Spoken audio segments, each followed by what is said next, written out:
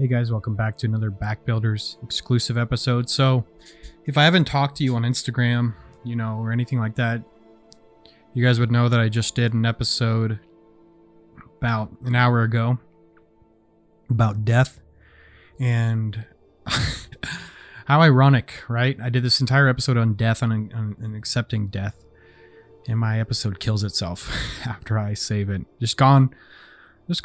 So, to reduce my frustration, I'm going to answer another one of your common questions, which is, what is a solar king? What is the solar king? Why is my Twitter handle the solar king? So first of all, I believe that titles are important, but a title is only as important as those around you, to the extent as to which they acknowledge it. I honestly started attaching myself to the title Solar King after somebody called me the Solar King, and I kind of like it. It stuck a little bit, and then other people started calling me it, and it reminded me as to what type of man I wanted to be. And yeah, titles are important, ranks, recognitions, affirmations. But I have to answer the question of what a solar king is and how you can be a solar king. So first and foremost, solar is in sun, okay? In mythology, the sun, or in any type of religion, has always been most attributed to hope and to light. In a lot of mythological, what do you want to call it, symbols, like for example, the solar wheel is symbolic and synonymous with life-giving. So if we can maybe I can find something on Google. Let's see, how can I Google this? Mythological symbols of the sun, maybe? Common solar symbols include circles with or without rays, crosses, and spirals. In religious iconography, personifications of the sun or solar attributes are indicated by means, perfect, the halo or a radiated crown, okay? And there's also tons of solar deities in various mythologies. So for example, like this Wikipedia article, the sun chariot or sun god, a solar deity is a sky deity who represents the sun or an aspect of it, usually by its perceived power and strength. Okay, so it's very important when we talk about solar with Solar King. Okay, solar deities and sun worship can be found throughout most of recorded history in various forms. The sun is sometimes referred to by its Latin name, Sol, S-O-L, or by its Greek name, Helios. The English word sun stems from Proto-Germanic suno. But I really like how they tie sun, or the sun aspect, or the sun archetype, with power and strength. So solar is most affiliated with the positive attribute of power. Now we can go into the shadowy form of power, which is like tyrannical, I guess, but there's also the solar form of power, which is more it's a rejuvenating power. It revitalizes the land, okay? It is power promoting rather than power sucking, if you want to call it that. Let's see if we can find anything here more on gods. I don't really know of any Norse gods that are directly affiliated with the sun. I could be wrong here. But I'm looking. Okay, so the solar myth.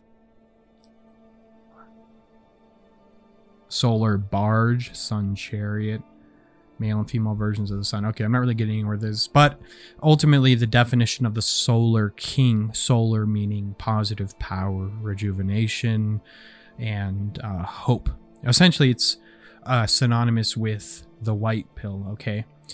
And then you go into the king. So in order to fully understand the king archetype, I highly suggest reading the book King, Warrior, Magician, Lover, where Robert Gillette goes into more details about the king archetype, which I think it's actually Robert Gillette, but where they actually talk about the king archetype and what the king archetype actually does. So I just Googled a quick article by The Art of Manliness where they talk about the king archetype. So moving forward, we already talked about what solar means and the solar king. Now we're going to talk about king. So the characteristics of the king in his fullness: he is centered. Throughout history, cultures have often placed the king at the center of the universe. From him radiated all of existence. If you look at how ancient civilizations laid out their cities, we often see that the dwelling place of the king or leaders sat at the center. In addition to serving as a geological center of his realm, the ancient king also represented its spiritual center as well. He was the intermediary between heaven and earth. Through his divine powers, the king brought order to the universe by reconciling opposite forces. Myths about kings battling evil demonic creatures and establishing order in chaos. When a man is living the king archetype in his fullness, he feels that same centering power within himself. Not that he believes the world revolves around him, but rather his confidence, purpose, and well-being give him a supreme sense of balance. Even when the world around him becomes chaotic, the king remains cool, calm, and collected. 3 C's. He acts rather than reacts. He's the rock in crisis. A man fully engaged with positive king energy is completely present as a man. Because of his position at the center of things, he can survey everything that is going on, soak it all in, and then take a broad view of things. This overarching perspective allows him to remain immovable in the face of the passing superficial. He is decisive. The king is the executive of all other archetypes, as such as is charged with making decisions, and such as in charge of making decisions. His ability to be decisive is rooted in 2 things. First, who he is and what he stands for. The king's core values are centered on firm and unchanging principles, so when crisis comes, he does not waver because he has already determined the course he will take. Secondly, the king seasons himself with decisions with experience. His experience provides him with practical wisdom, the knowledge of how to do the right thing at the right time for the right reasons. He lives with integrity. The word integrity is related to the roots of words like integrate and entire. In Spanish, it is rendered integro. Integro. I don't know how you say that in Spanish. Integro, meaning whole. Integrity thus implies a state of being complete, undivided, intact, and unbroken. Integrity is really the bond that holds a man's other virtues together. It is the mark of a man who has successfully integrated all good principles. His life is a unified whole. The king has not only integrated all other archetypes, but seeks his wholeness in other areas in his life as well. He melds broken relationships, keeps his word, acts with honesty, and takes responsibility for his actions. He is who he says he is. He doesn't have one set of principles for Sunday and one for the rest of the week. He protects his realm.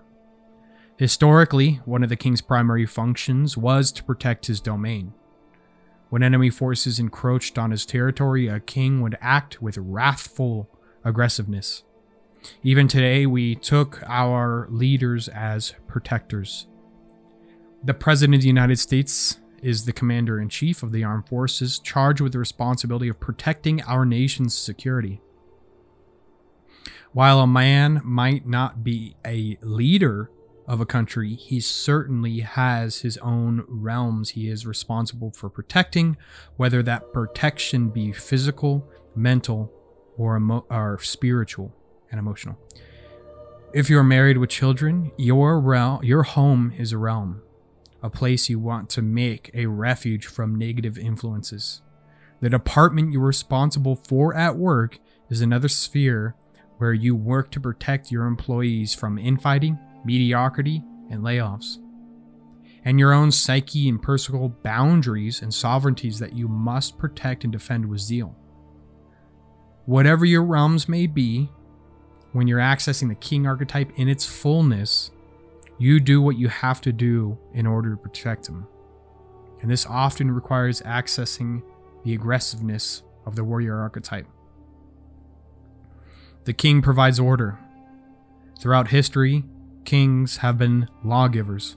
The first and perhaps most famous of these kings/lawgivers was the ancient Babylonian king, Hammurabi. I don't know how to say that name, guys. Hammurabi. His code represents one of the history's first written sets of laws. These laws touched on all areas of life for ancient Mesopotamians, including trade, religion, and military service. Other famous kings/lawgivers included Solomon of the ancient Athens, Lysigrius of the ancient Spartans, and Moses. While technically not a king, Moses was a leader of the ancient Hebrews. Just as these ancient kings provide order to their respective societies, so too does a man accessing the king archetype establish order in his own life and in the lives of those around him. We see the king manifests itself in us when we establish rules, guidelines, and principles for others to follow. A man accessing positive king energy does not create rules just so he can reap the satisfaction of watching people obey him. Rather, his rules provide the structure that allow other people to flourish. Figuring out how to create rules that help instead of hinder people's process require the kind and thoughtful reflection that comes with accessing the magician archetype. To completely integrate the king archetype into our lives, it isn't enough to tell others how they should live. A man must also live by those same etiquettes himself. Before we can provide for others, we must become men of discipline. He creates, okay, so let me pause here for a second. All right. What we're talking about right now is the king archetype itself. It is, when I say the solar king, this is the ultimate archetype.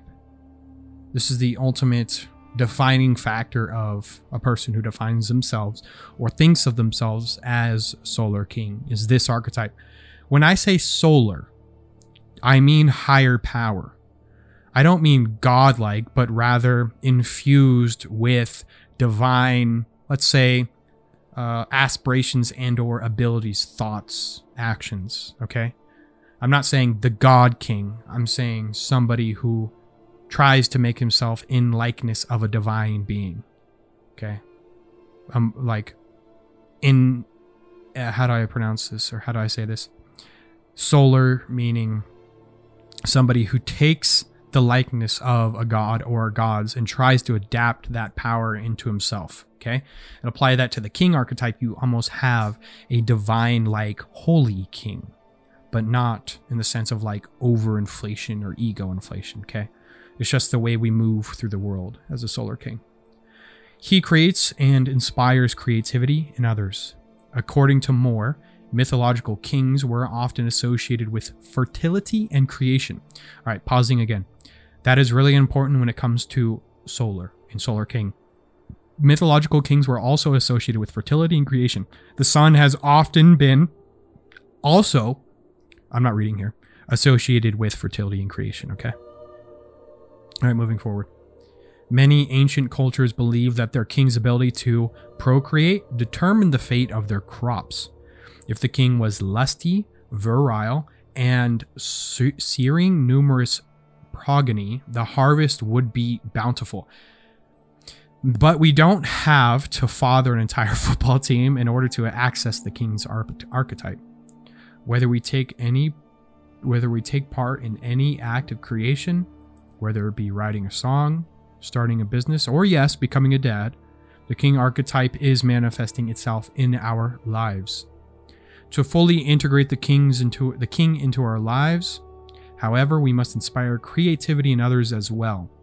A man who is accessing the king archetype understands that his power and influence in the world increases as he empowers others to live his life to fullest potential. Okay, pausing again.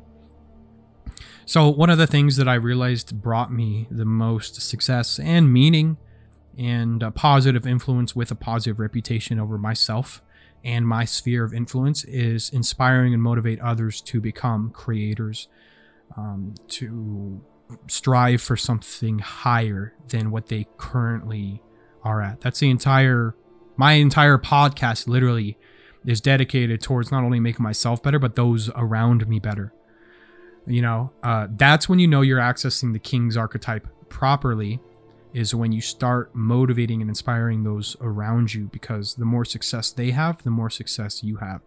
It's something that I wish I would have practiced sooner, but practicing it now. All right, moving forward. Let me just make sure this is still recording here.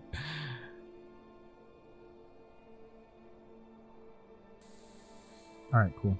I have to pause my episodes now because my Adobe Premiere Pro likes to stop recording on me randomly. All right, so he blesses the lives of others.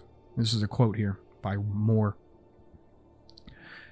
The good king delighted in noticing and promoting good men to positions of responsibility in his kingdom.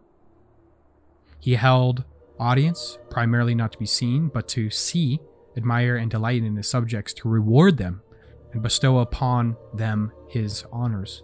That was a quote by Moore, the author of King, Warrior, Magician, Lover. Moving forward with the article.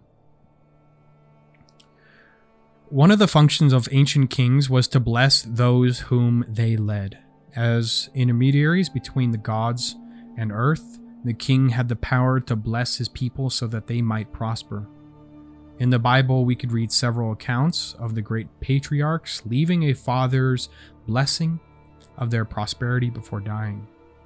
We often associate blessing with a religious act. While a man certainly accesses the king archetype by giving a father's blessing to his children, just like Jacob and Isaac did, he can also bless those around him in other ways that aren't necessarily religious.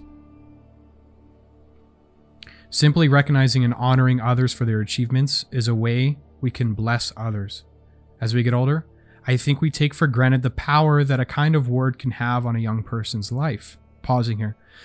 Okay, so my trainees, whenever I give them a compliment, which is usually a passive compliment, I don't say, "Oh, you're so good at this. Good job." Like, "You're awesome." I say something like, that was better than usual, Or I say, "Right there, what you did, that helps your platoon a lot."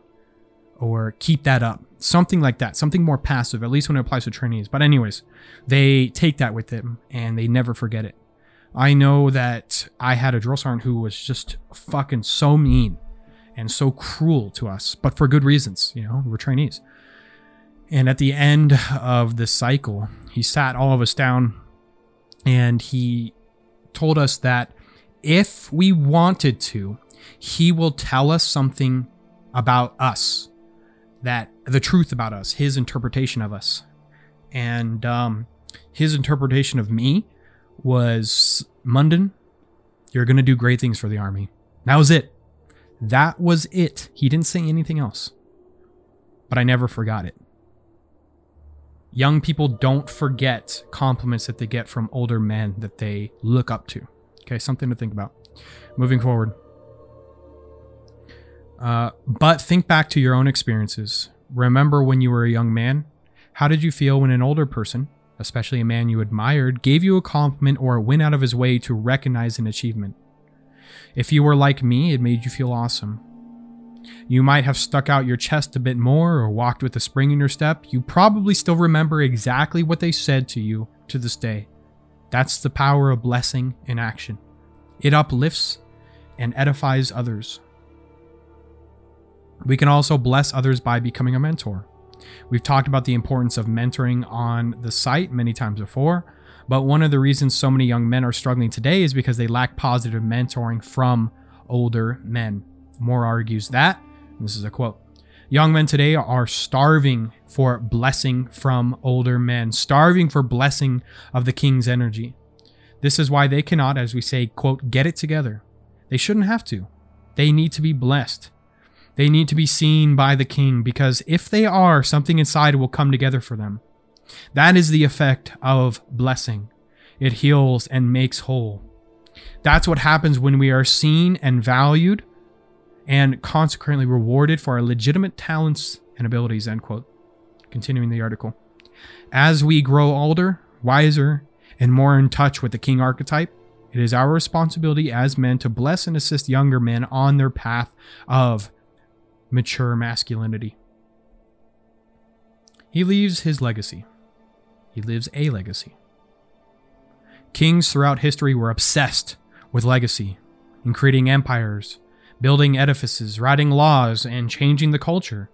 They sought to become immortal and leave behind something that would remind subsequent generations of their lives and their greatnesses. No matter the size of your principality, the desire to leave a legacy is a switch of manliness that cannot be ignored. Happily, creating a legacy need not involve the construction of great pyramids, but can come from any idea, business, tradition, relationship, or thought. Anything that changes a person, the world, just a little, gets passed on. Anything that lasts. Okay. This is actually a great article. Fantastic article. Actually, I'm really glad I discovered this. AOM never disappoints. Okay. Yeah, let's move on, shall we? The shadows of the king archetype. This is actually really short. So this whole article is actually written from, I'm not reading this, by the way, guys. I'm just off the cuff. This entire article is written by King Warrior Magician Lover. This guy's just summarizing it, okay? So I highly suggest you guys read King Warrior Magician Lover. It's one of the best books I've ever read. It's essential for men. In fact, when I create the lodge coming up here soon, our first book of the month will be this book. It's that important. All right, so moving forward. The Shadows of the King archetype. Who's texting me right now?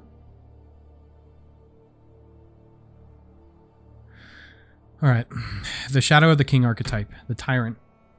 Unlike the King archetype, which creates and blesses others, the Tyrant seeks to destroy and tears down. Plagued by narcissism, he really does think that he sits at the center of the universe. The Tyrant wrongly believes that power is finite. He has a scarcity mentality. He doesn't understand the truth that power and influence actually increases the more you share it with others. Thus, the burden of maintaining his fragile illusion of absolute power makes him very insecure. Any threat to his authority and supremacy enrages him and causes him to lash out with abuse physically, emotionally, and mentally. When the Tyrant isn't viewing others as a threat and putting them in their place, he sees them as objects to exploit for his own gain. He is willing to push his friends, family, and employees under the bus in order to further his goals. We see the Tyrant manifest himself in this manner when businessmen or politicians further their own career at the expense of people under their stewardship. The Weakling. This is a shadow version of the King archetype, by the way, guys. The Weakling is the passive shadow of the King archetype. Instead of taking control of his life and resolutely making decisions, a man possessed by the Weakling often abdicates his throne to others, handing over power, responsibility, and control to his life to them. This is the man who, though grown up, still lets his mother and father make his decisions for him. This man is the one who kowtows to his boss or his wife's every whim.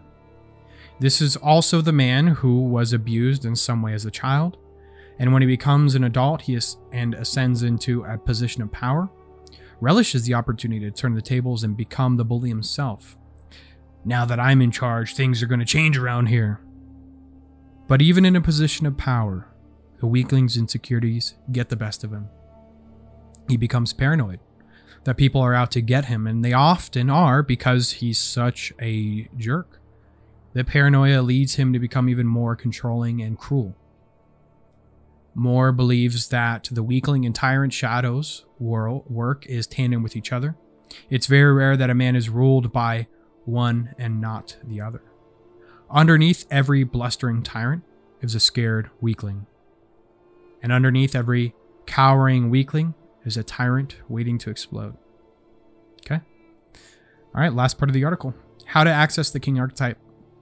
The king seeks to integrate all other archetypes and all good principles in order to reach his full potential so that he may use this energy for a higher purpose and to bless others. So some bullet points they have here.